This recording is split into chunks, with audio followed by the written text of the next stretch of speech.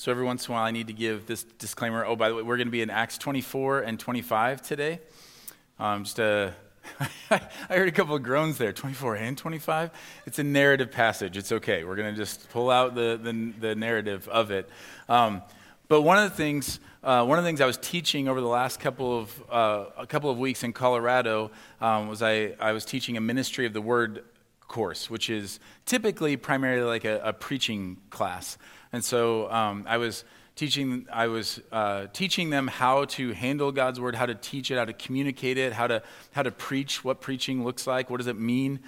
In that, I really stress that preaching, especially on Sunday morning, preaching is about God's word connecting with God's people in that moment on that day.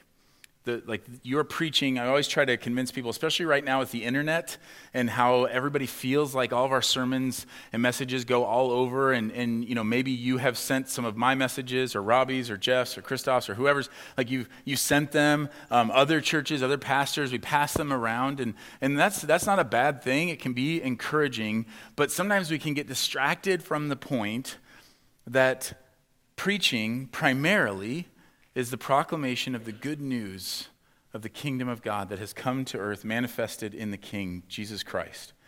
That is preaching. All of God's word testifies to that, and it is for a specific people in a specific time and place. And so trying to get them to say, like, don't write your sermons for your seminary professor who might listen to it later. Don't preach your sermons for an invisible crowd that is out there. Like, you have the people that God has placed in front of you in that moment, and it is for them. And so we have a little bit of an extension of that for those who are online, but there's something powerful and specific about a sermon that's meant for a group of people. And I was really struck by that this week, because there are many times where I've had to give the disclaimer that if you think this sermon is about you, that's between you and the Holy Spirit. But I don't write sermons for specific people, okay? So, like, I don't sit here and say, like, well, who would I pick on here? All right, so I'm not looking at Joe. Sorry, Joe. I'm not just saying, like, okay, well, this is what Joe needs to hear this week, so I'm just gonna write this out, and everyone else can eavesdrop. But in a way, it is written for you. Because I've just experienced so many times how God is doing a work in a family. Not just in individuals, but in a family. And so I've had many, many, many conversations over the last few weeks, in the last couple of months, that as I'm writing this sermon, like, I am thinking about you. I am praying for you. I am, like, asking God, like, okay, God, how does this text glorify you in the truth of this passage, which has a particular, like, meaning and understanding the writer, the author was getting across, but it is for this people. You knew, God, from the beginning of time that I, in my weakness, would be standing here preaching this passage to these people. If we need any more example of that, just look over the last few weeks. Like, what are the odds that, like, how could you possibly explain it away that, like, a year and a half ago, we outline the sermon through the series through Acts, and then it just happens to be on Robbie's final day is the passage that we had determined that God had determined that it would be the Ephesian farewell to the Ephesian elders. Like, how do you explain that? How do you explain it when Jeff is speaking on what he was preaching on the Sunday after the election? Like, in the midst of all that. So it's all these things that we look at and we say, okay, God, you know the timing, and he knew the timing here. And here's the thing that I see God doing a lot in our congregation that this passage really addresses. Many of us in this room are on roads that we don't want to be on. And this theme has been going on through Acts as Paul is constantly put on roads, sometimes not the path he wants, sometimes the path he wants, sometimes the path he wishes there was a different way. But many people in this room would say, I am right now in a season on a road that I don't know if I want to be on. I don't understand why I'm on this road. And if you aren't in that mode right now, just rest assured that there's likely somebody within arm's length of you this morning that is very much there. And what we have is an encouragement this morning from God's word of what does it look like? How do you actually function? How does Paul function on this path as he is in prison and not on the road that he wants to be on?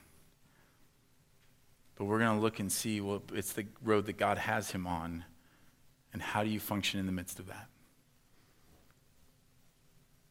So let's pray, and then we'll read Acts 24. Father, help us to be faithful to your word.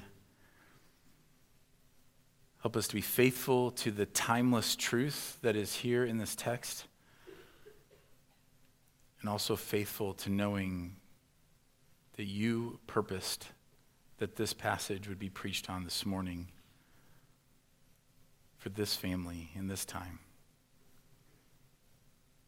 Lord, let us not turn away from you this morning, but let us turn toward you and receive all that you have for us. In Jesus' name, amen.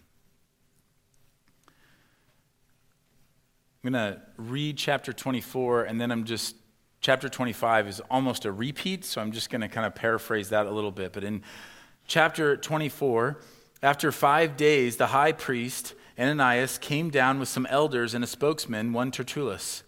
They laid before the governor their case against Paul. And when he had been summoned, Tertullus began to accuse him, saying, "Since through you we enjoy much peace, and since by your foresight, most excellent Felix, reforms are being made for this nation, in every way and everywhere we accept this with all gratitude." Sound like he's kissing up a little bit? He is. "But to detain you no further, I beg you in your kindness to hear us briefly. For we have found this man a plague, one who stirs up riots among all the Jews throughout the world, and is a ringleader of the sect of the Nazarenes. He even tried to profane the temple, but we seized him. By examining him yourself, you will be able to find out from him about everything of which we accuse him." The Jews also joined in the charge, affirming that all these things were so. So remember, Paul has been arrested, all on trumped up charges, all on false accusations. Not a single thing that they are saying at this point is true. They have lobbied some other things and mixed some truth in with it, but they are giving all these false accusations. And then we'll see what Paul has done before and what he will do again. He gives a defense. Verse 10, "And when the governor had nodded to him to speak, Paul replied, 'Knowing that for many years you have been a judge over this nation, I cheerfully make my defense. You can verify that it is not more than 12 days since I went up to worship in Jerusalem, and they did not find me disputing with anyone or stirring up a crowd, either in the temple or in the synagogues or in the city. Neither can they prove to you what they now bring up against me. But this I confess to you, that according to the way, which they call a sect, I worship the God of our fathers, believing everything laid down by the law and written in the prophets, having a hope in God, which these men themselves accept, that there will be a resurrection of both the just and the unjust. So I always take pains to have a clear conscience toward both God and man. Now after several years I came to bring alms to my nation and to present offerings. While I was doing this, they found me purified in the temple without any crowd or tumult. But some Jews from Asia, they ought to be here before you and to make an accusation should they have anything against me. Or else let these men themselves say that wrongdoing they found when I stood before the council, other than this one thing that I cried out while standing among them. It is with respect to the resurrection of the dead that I am on trial before you this day." So Paul gives his defense and lays it out. And then this happens. But Felix, having a rather accurate knowledge of the way, put them off, saying, "When Lysias, the tribune, comes down, I will decide your case." Then he gave orders to the centurion that he should be kept in custody but have some liberty, and that none of his friends should be prevented from attending to his needs. Make note of that, how Paul is treated. After some days, Felix came with his wife Drusilla, who was Jewish, and he sent for Paul and heard him speak about faith in Christ Jesus. And as he reasoned about righteousness and self-control and the coming judgment, Felix was alarmed and said, "Go away for the present. When I get an opportunity, I will summon you." At the same time, he hoped that money would be given him by Paul. So he sent for him often and conversed with him. When 2 years had elapsed, Felix was succeeded by Porcius Festus. And desiring to do the Jews a favor, Felix left Paul in prison. So if we just take a step back and look at Paul's situation, it can be pretty alarming at the injustice of it all. He is unjustly in prison because of false accusations. Even the government that is imprisoning him doesn't understand why he is there. He is being used as a political pawn. That Felix is his desire is to keep the peace among the Jews, so he doesn't want any kind of uprising or anything like that. So he wants to keep the peace there, but he's also listening to Paul and saying, well, this guy's kind of interesting.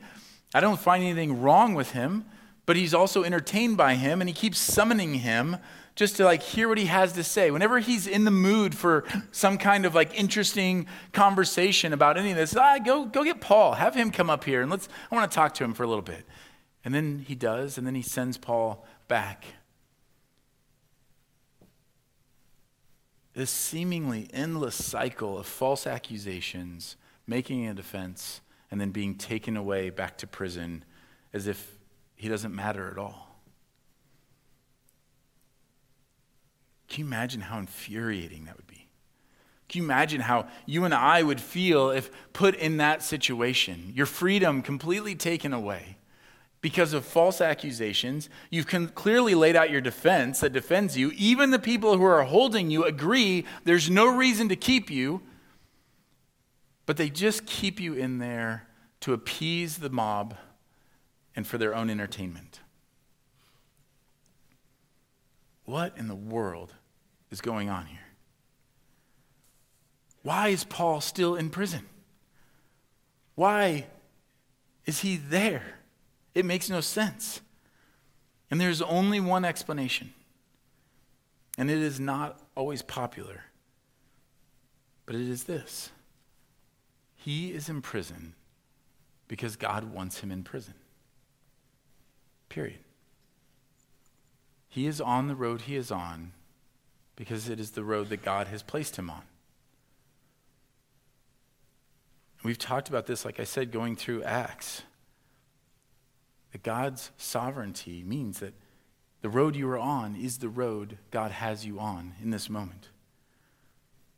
I mean, at any time, Paul could have been released. It seemed at any time like he would be. How many times in Acts have we read similar stories and then realizing the council says, look, they've done nothing, release this man. Multiple times, the apostles are brought before a council like this and they are turned away. Multiple times they are left out. And even when they are put in prison, multiple times they are broken out with an angel of the Lord or an earthquake or whatever. But what is clear is that nobody in the church, early church, was in prison unless God wanted them to be in prison. And now here he is, Paul, who's already been released at different times, who's already been broken out of prison at different times, is left to wonder day after day after day for 2 years. God, where are you? Why am I here? There had to be a great temptation for Paul to be filled in those long hours, to be filled with bitterness and anger.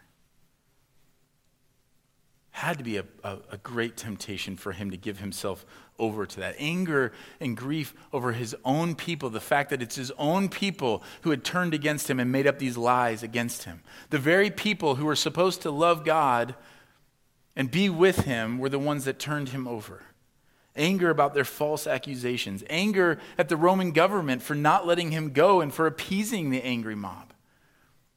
Anger that maybe that Felix just kept summoning him for his own personal entertainment as he sat in prison day after day for 2 years.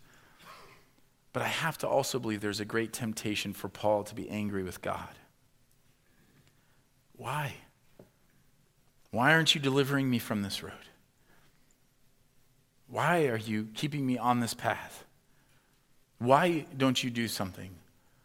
Why aren't you breaking me out? Why, after everything that I've done for the gospel and the advancement of the gospel and the kingdom, you would think that you would pay attention to me and get me out of here? Maybe for you this morning, that scenario hits a little close to home. Maybe on the road that you are on, you are tempted toward anger, maybe towards others for putting you in the situation you're in. Or maybe your anger is self-directed, mad at yourself for getting yourself into this mess. Or anger at God for not doing something about it.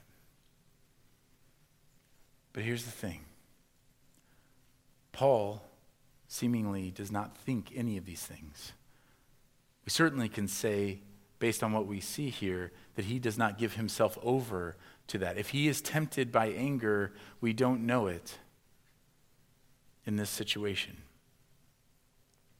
Through this, we see glimpses of what Paul believes, what he has already written, what he has already declared, and what he declares now before Felix and before Festus. We see what he believes. We see in his life, in his actions there, the demonstration that he actually does believe that, his faithful demonstrations of that belief. And we also then see the reward and the fruit that comes from that faith. And now, those are the questions that I want to pose for you this morning.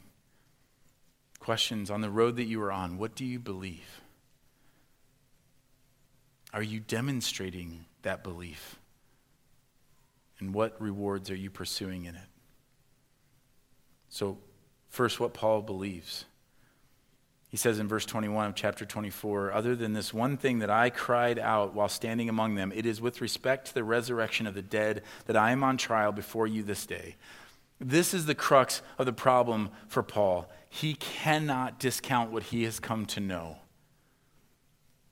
which is that Jesus Christ lived and died and rose from the grave, and that has changed everything for him. He said earlier, before the imprisonment, in 1 Corinthians 15, now I would remind you, brothers, of the gospel I preached to you, which you received, in which you stand and by which you are being saved, if you hold fast to the word I preached to you, unless you believed in vain. For I delivered to you as of first importance what I also received, that Christ died for our sins in accordance with the Scriptures, that he was buried, that he was raised on the third day in accordance with the Scriptures. In fact, he goes on to even say later in that chapter, if in Christ we have hope in this life only, we are of all people most to be pitied. Paul's whole faith hinges on the resurrection of Jesus Christ. You pull that out, and he says we are above all men most to be pitied. You pull that out, and all of a sudden he is in prison for nothing. He is walking this road for nothing. He believes what he has already testified to before them multiple times, that the reason I'm in here is because I believe Jesus rose from the dead. And that belief, that understanding of who God is, has driven him to this place where he does not count his life as his own, because he believes that God existed. He existed manifested in the person of Jesus Christ, the exact imprint of the nature of God, the Messiah, the King. That God is good. In this middle of this road, he believes and declared God is good. And that is demonstrated not only in the history of God's faithfulness with his people, but tangibly in the life and the death of Jesus Christ. And so he points to that, knowing that God is good. And he believes that God is sovereign. He is in control over everything. And that is demonstrated in the resurrection of Jesus, where not even death could hold him. That is why he hinges so heavily, holds so tightly to the resurrection. And it is that belief that holds him where he is. He has seen literally with his own eyes, after being blinded by Jesus, by his glory, he has come to see that Jesus Christ is the risen Lord. And what that has done to him has been made clear. He said, I have been crucified with Christ. It is no longer I who live, but Christ who lives in me. And the life I now live in the flesh, I live by faith in the Son of God, who loved me and gave himself for me. In a Christian culture, which is what we have all grown up in here, if you've grown up in the United States, you've grown up in a culture heavily influenced by Christianity. And there are a lot of blessings in that. But one of the hard things about that is the culture gets meshed together. We start to assume that everything about our culture is Christian, and it's not. And so we start to get the idea that being a Christian is basically more about just being a good person. Going to church is about just getting my life together a little bit. I just want to be really clear that Christianity exists or doesn't all hinged on the resurrection of Jesus Christ. Anything else that we get from it, like some morals or values or ideas of how to interact with one another or how to be a better person or how to just awaken a little bit of spirituality in us, all of that is worthless in the end. And it will not sustain you. And it will not last. And it will not save you. And what Paul has declared is that is what I give my life for.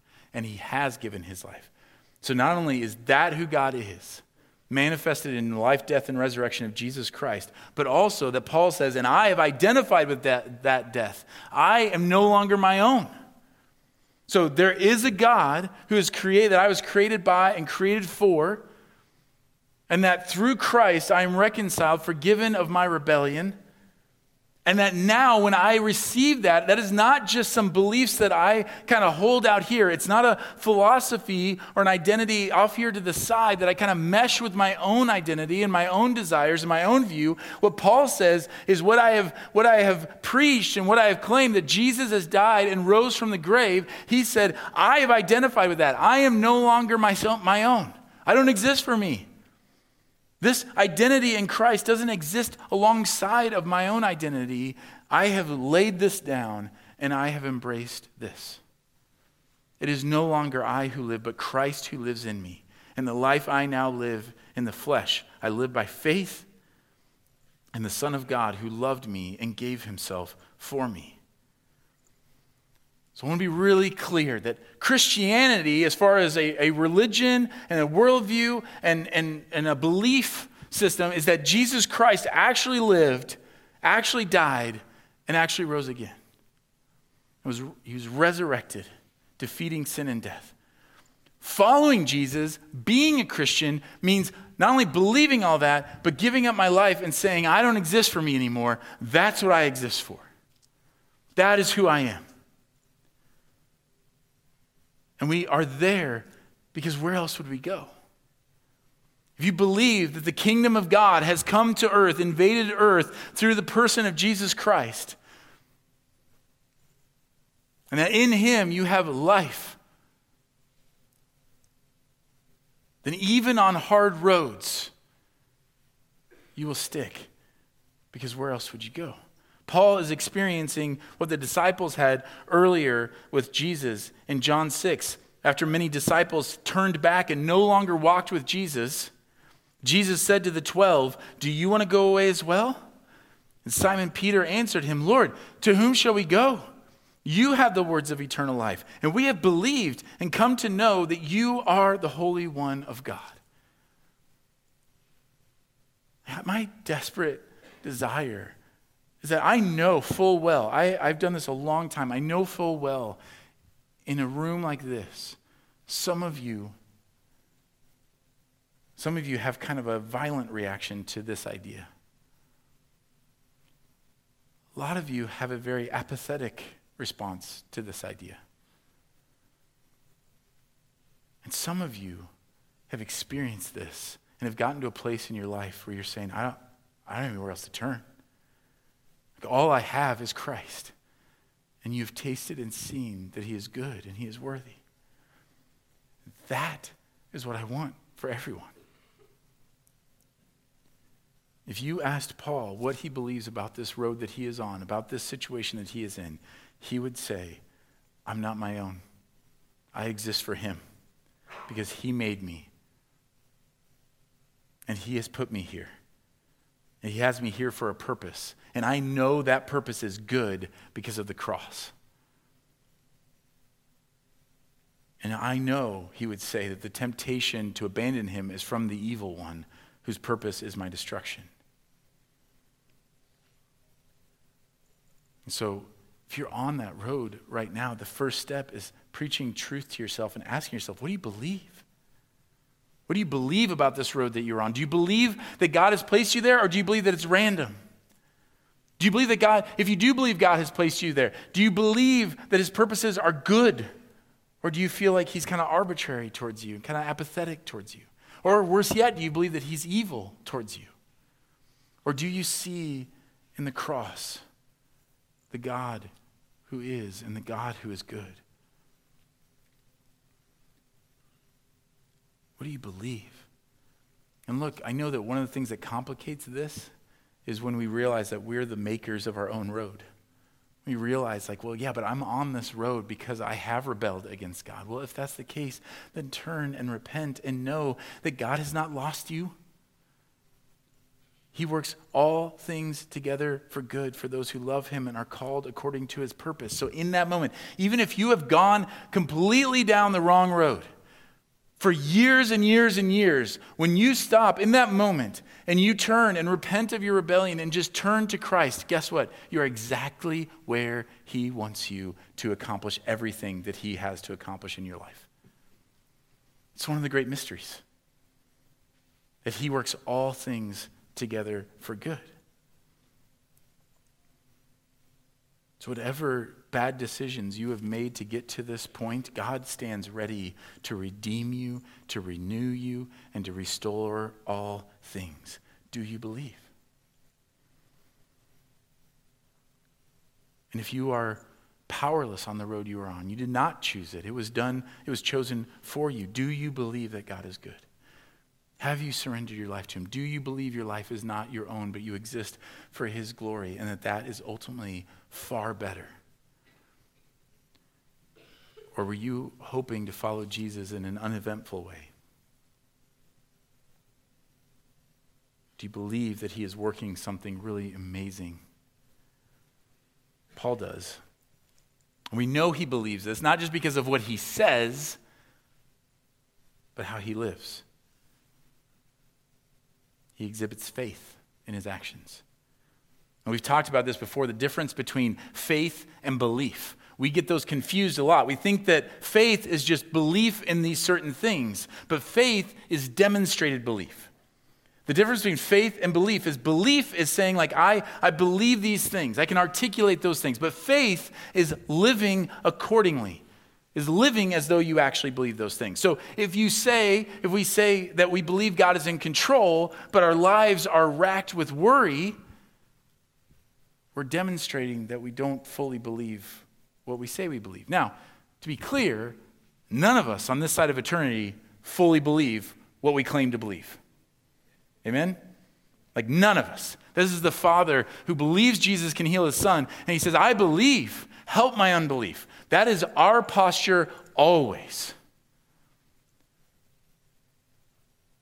And so what we see is when God reveals our lack of faith, he isn't doing it to be mean or cruel. He's not doing it to scold us. He's doing it as a kindness that we would see, I'm not there. There's more. There's more that I can receive from God. There's more faith that I can have. That's really critical that we understand that. The only way you're going to assess that rightly is if you realize you don't have to defend yourself to God. Jesus is your justifier. He's already died for you. He's already done that. I'm getting ahead of myself. So here, Paul demonstrates. Let me show you how Paul demonstrates it. He demonstrates his belief that God is sovereign, that God is good, that God has him there, and that he can trust him. He demonstrates it, number one, by giving a defense that is very even keel and very true. His defense has no sensationalism in it or anxiety that he needs to convince somebody. Have you ever been in a debate with somebody and they're really calm, and it's kind of annoying. It's kind of annoying because what they're demonstrating in their calmness of the debate is that they don't need you to agree with them. They don't need you to be convinced. They maybe want you to be convinced. They maybe think it is good that you'd be convinced, but they don't need it. They don't need you to approve of their view. And that kind of hits us in a weird way. Because when you need somebody to approve of it, well, that's when we bring in other things. That's when we exaggerate. That's when we kind of spread a little bit of rumor. That's when we kind of add something in there extra. Or we add a little more passion or a little more oomph onto it because we really need them to agree. We need them to believe. But Paul doesn't. He doesn't get backed into a corner. He doesn't answer straw man arguments. He doesn't return false accusations for false accusations. He doesn't exaggerate. He doesn't sell. He functions as though he believes that Felix and Festus are not the ultimate judge. That he doesn't need them to believe him because he's looking to another judge. Do you live to please another judge, or on this road that you are on, are you looking at one? Or are you controlled by what other people might view about your situation? People who don't know you, don't love Jesus. People who are kind of looking at it from the outside or don't know the situation. Are you controlled by that? Are you controlled by social media or even your own standards? Or even your own thoughts of how things should be?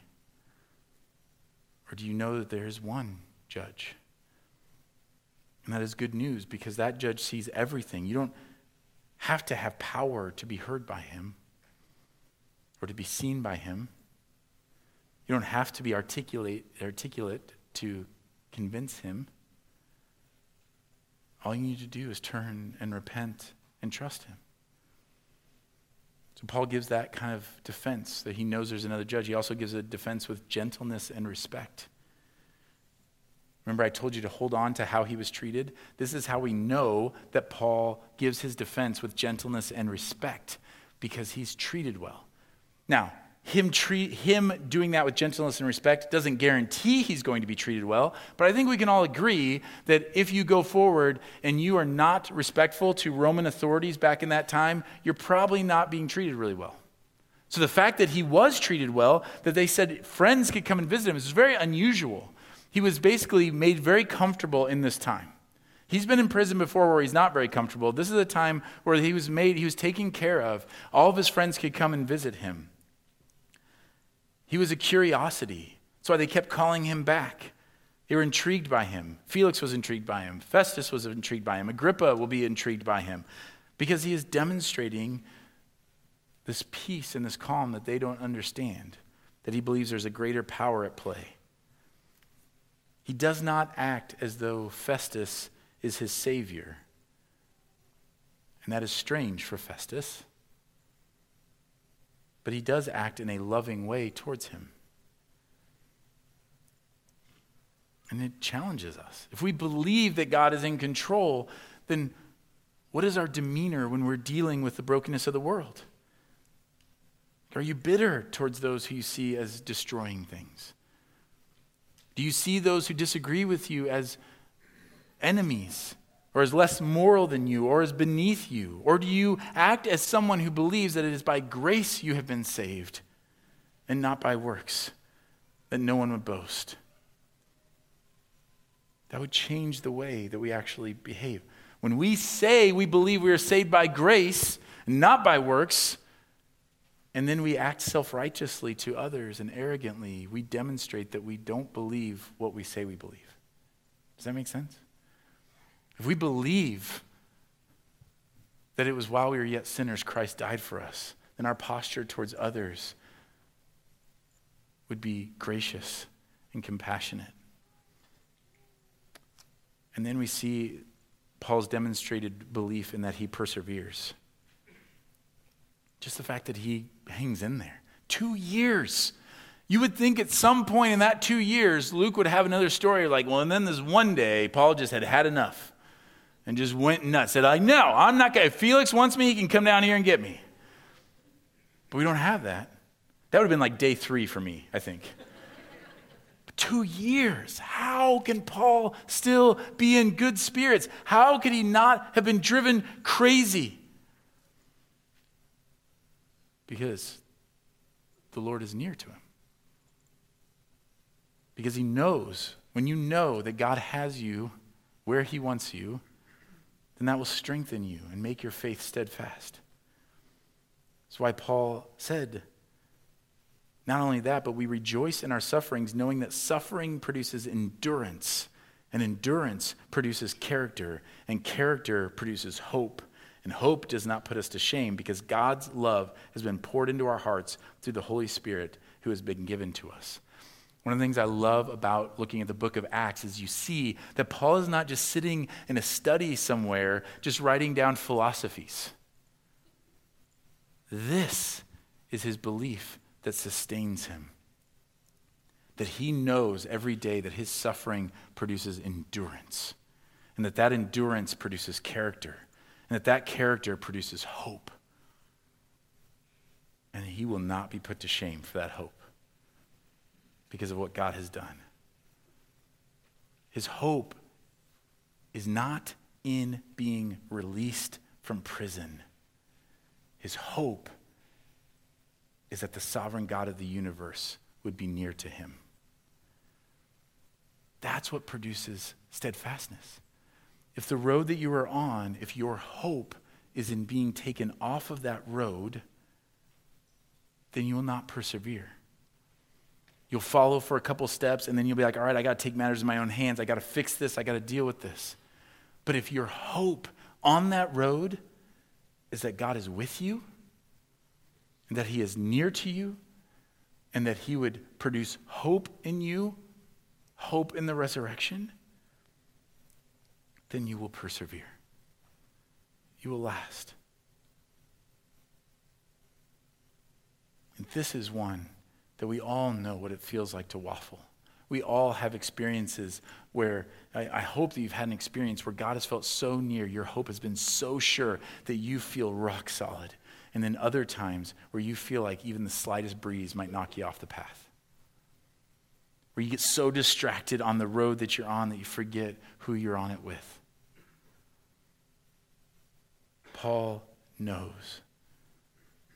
He knows what that's like. And Jesus knows what that is like. We have a great high priest who is able to understand with us, sympathize with us in our weakness. So if that's you, you're not alone, but know that Jesus is the one who perseveres on your behalf. And all we do is cling to him. Our perseverance is not found in our strength or in our courage, but in just our clinging to Jesus at every step. Paul knows this. He's been through it before. And he's been going through it now. And finally, he is the reward. We don't always get to see this. But later in his imprisonment in Rome, Paul will write letters to the churches, the prison epistles that we've talked about, after all of this. And we actually get to get an insight to what has happened in his heart. And I love this. I'm just going to read this passage. There's a lot of places I could go with this, but I just looked at this and thought, man, what a glimpse that after all of this, you're wondering like, well, what did that do to him? Well, we know because he wrote letters afterwards to say what God had done in him. And he writes this to the church in Philippi, Philippians 4:4-7. Rejoice in the Lord always. Again, I will say rejoice. Let your reasonableness be known to everyone. The Lord is at hand. Do not be anxious about anything, but in everything, by prayer and supplication with thanksgiving, let your requests be made known to God. And the peace of God, which surpasses all understanding, will guard your hearts and your minds in Christ Jesus. Okay, I don't know if I can accurately communicate this in a way that will make sense in the way that my soul and my spirit are just like going nuts right now inside of me. But look at all the things from Paul's situation that he was just in as he writes this letter. He commands them, rejoice always. So he has a joy that is just constant. Always. When you're in prison, Paul, yes, always. When you're being used as a political pawn, yes, always. When you're being used for entertainment, your freedom is stripped away, yes, always. And he said, let your reasonableness be known to everyone. So the way he interacts with Felix and Festus, like it's all on display here. Is he's saying, like, be reasonable to everyone. Why? The Lord is at hand. And so do not be anxious about anything. But then he says, in everything by prayer and supplication and thanksgiving, let your requests be made known to God. If that doesn't reveal his heart through that time, imagine all the times that Paul says, God, I want to be free from here. Do you think that Paul every day for 2 years just sat there and was just like, well, Lord, your will be done? No, I bet every day he prayed, God, I want to go see my church in Ephesus. God, let me go see those in Galatia. God, let me go see those in Corinth. God, I want to go see my brothers and sisters. God, let me go proclaim the gospel more. God, get me out of here. You think that wasn't there? And you don't think that is out of that experience that he says, like, with everything, by prayer and supplication, with thanksgiving, God, thank you for using me. God, thank you for putting me here. Thank you that you are sovereign. Thank you that this isn't random. Thank you that this isn't by chance. Thank you that you're not wasting all of this hurt and all of this pain and all this injustice. Thank you that one day you're going to make everything right. And then he pleads with him and says, God, let me go do this, but I trust you. And then he says, like, but in that posture, the peace of God, which surpasses all understanding, will guard your hearts and your minds in Christ Jesus. So he could be saying, like, man, when I was in prison, like, I'm praying all these things, but because I believe in who God is, the peace of God, which is, like, you can't understand it. It's not something you can possibly explain, will guard your hearts. So when my heart started to go over to being angry or to being frustrated or being hopeless or being lost or being overwrapped with mournful grief, to being any of those things, the peace of God in Christ Jesus has guarded my heart and my mind as my thoughts start racing. I start believing lies of the enemy. I start believing lies from other people. It all creeps in there. And I start saying, no, because the peace of God in Christ Jesus has guarded my heart and my mind. You think this guy doesn't know of what he speaks? Do you think there's some scenario that we could give Paul that he would say, oh, I don't know if the peace of God can guard your heart there? Everything. Joy inexpressible, peace beyond understanding, because the Lord is at hand. Paul believes, and he has lived out that belief, and he has seen God's goodness, and he's experienced his nearness. And that is a reward that he would never give up. It's worth everything. The reward isn't his release. The reward is his joy and his peace and knowing that God is near. And if you've experienced that and tasted it, you know what I'm saying. If you haven't, then you know that that is what's being offered. Not a life of morals or values or philosophies, but joy and peace that lasts and grows for all eternity. And by the way, produces what the world is always chasing: to be satisfied, to be fulfilled, to be content. Which is what he says just a few verses later. Not that I'm speaking of being in need, for I've learned in whatever situation I am to be content. I know how to be brought low. I know how to abound. In any and every circumstance, I have learned the secret of facing plenty and hunger, abundance and need. I can do all things through him who strengthens me. The world has been chasing forever how to be satisfied, how to be filled, how to be content. And Paul's saying, here's the secret. The world can throw anything they want after you. You can be in any storm and you can have peace. You can have any trials and you will have joy. You can be in any circumstance and you can be content. And what's the secret? To be hidden in Christ who strengthens me. That's the only way. So the question is, do you want that reward? Is that what you want? Because when we say we believe these things, do you really want that? We say we believe that Jesus is enough. We say we believe that he fulfills all of our desires, but do we? Do we live in a way that demonstrates that? Do we ask God to stir that in our hearts? Do we plead with him for the grace to live in that way and to receive that reward? Or do we live in a way that demonstrates that what we actually believe is that the external circumstances of the world are more valuable? That the rewards that the world has to offer are better? What I want, church, is I want us to believe that whatever road you and I are on, that God has you and me there. And his purposes are not secret. He does it for his glory and for our joy. So that whatever path he puts you on, that you would receive the fullness of his joy, and that we together as a family would encourage one another in that, and that together we would look different and have the world look at us and say, what is going on? And that we can point to our Father who has done this in us. Paul, we've talked about before, is bulletproof. His joy is unquenchable. His peace is unshakable. And it's because he has known Jesus.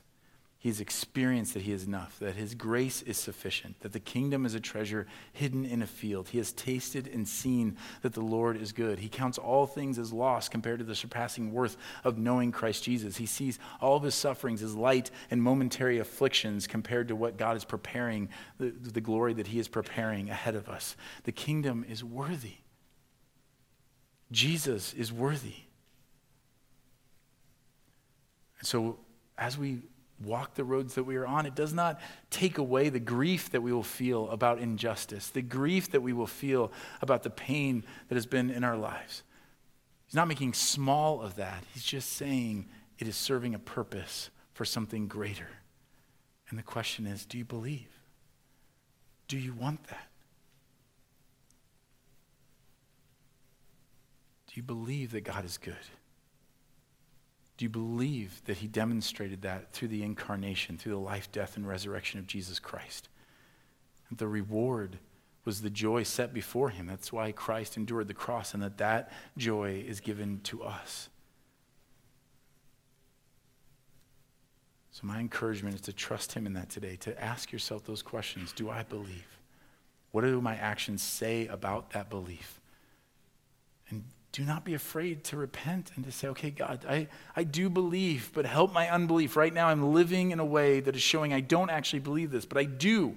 I believe that and I want to believe that. So give me faith to act in faith, in demonstration of that belief, so that I can receive all of the joy that you have for me. That is his call. That's what we exist to do as a community. You can't do that on your own. You need one another. You need brothers and sisters who not only, as you're preaching to yourself, other brothers and sisters who remind you that God is good, Jesus is worthy, that can encourage you, can pray for you, can pray that your hearts and minds will be guarded. Don't do it on your own. We want to help you in that. So whatever that step is for you, write it down. We give those communication cards not only so that we will know who the new people are, but also when you're struggling with something and you just feel like, man, I need some help. I need some community. I need to invest more deeply. Like, you can always write it on a card. Like, come and talk to us by all means. But sometimes I know that's scary. But take that step. Trust him. Preach the truth to yourself. Respond in faith and receive all the gifts that he has for you on this road. Gifts that do not perish, an inheritance that is unfading, joy that does not come and go, circumstances and peace that does not go away with the storms, because it is better. Because he is better. Let's pray. Father, help us this morning. God, it's heavy to look at these stories because it can seem like Paul's faith is so out of reach for us. But Lord, I pray right now that you would relieve any of the burden that people are carrying on their hearts right now. God, specifically, I pray that you would help us to believe and understand that these things you are calling us to, they are not a bar that we need to live up to. Because, Lord Jesus, you have already lived up to that bar for us. And you give us your righteousness freely. That all we need to do is turn and repent, and we exchange our sin. We give you our sin, and you give us your righteousness. And that is the deal, and it is a mystery. And so in this, Lord, I pray that we would see not a bar or a standard that we're supposed to try to work to live up to, but a promise of what you are doing in us. That when you say rejoice always, it's not a command that you are like chastising us into, but it's a promise that you're saying, like, if we believe and we trust in Christ and the power of the Holy Spirit, we can rejoice always. We can have peace that surpasses all understanding. We can have joy that is inexpressible. We can be content in all circumstances. And not only can we be those things here, not only can we experience those here, Lord, I pray that you would remind us that we will be those things. That the day will come, if we've trusted in you, that we will experience all of that. And it will be ever increasing for all eternity, because you who began a work in us, you are faithful to complete it. You who have called us, you are faithful. And so, Lord, in the brokenness of our lives and in the difficulties of the roads that we are on, as we stumble and trip and doubt and question, Lord, I pray that you would make yourself known and near to us.